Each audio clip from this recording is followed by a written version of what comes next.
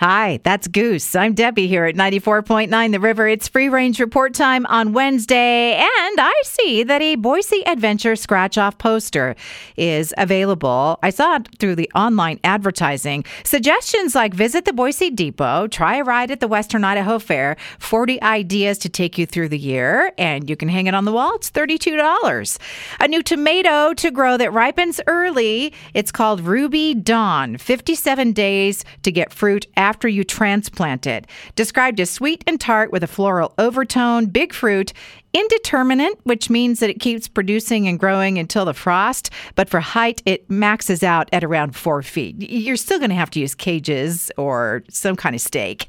An interesting study about advertising for top-selling prescription drugs in the United States.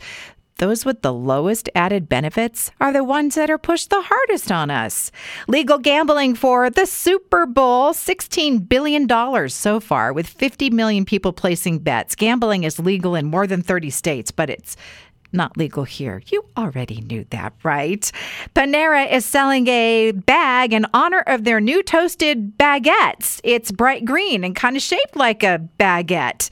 You don't really put a sandwich in it, though. $40.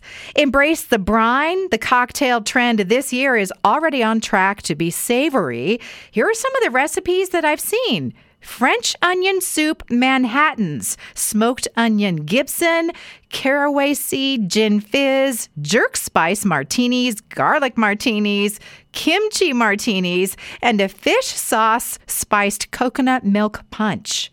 And wearing kitchen shoes will change how you cook.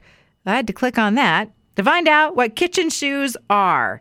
I just usually wear my glitter pink slippers in the kitchen, but kitchen shoes mean a type of clog. One brand is Calzuro. A lot of bright colors. It's easy to clean. It's made of a comfortable rubber material, kind of like a Croc. They cost $107 a pair. That's a wrap on the Free Range Report tonight. Past editions at riverboise.com, riverevenings.com, and on Apple Podcasts.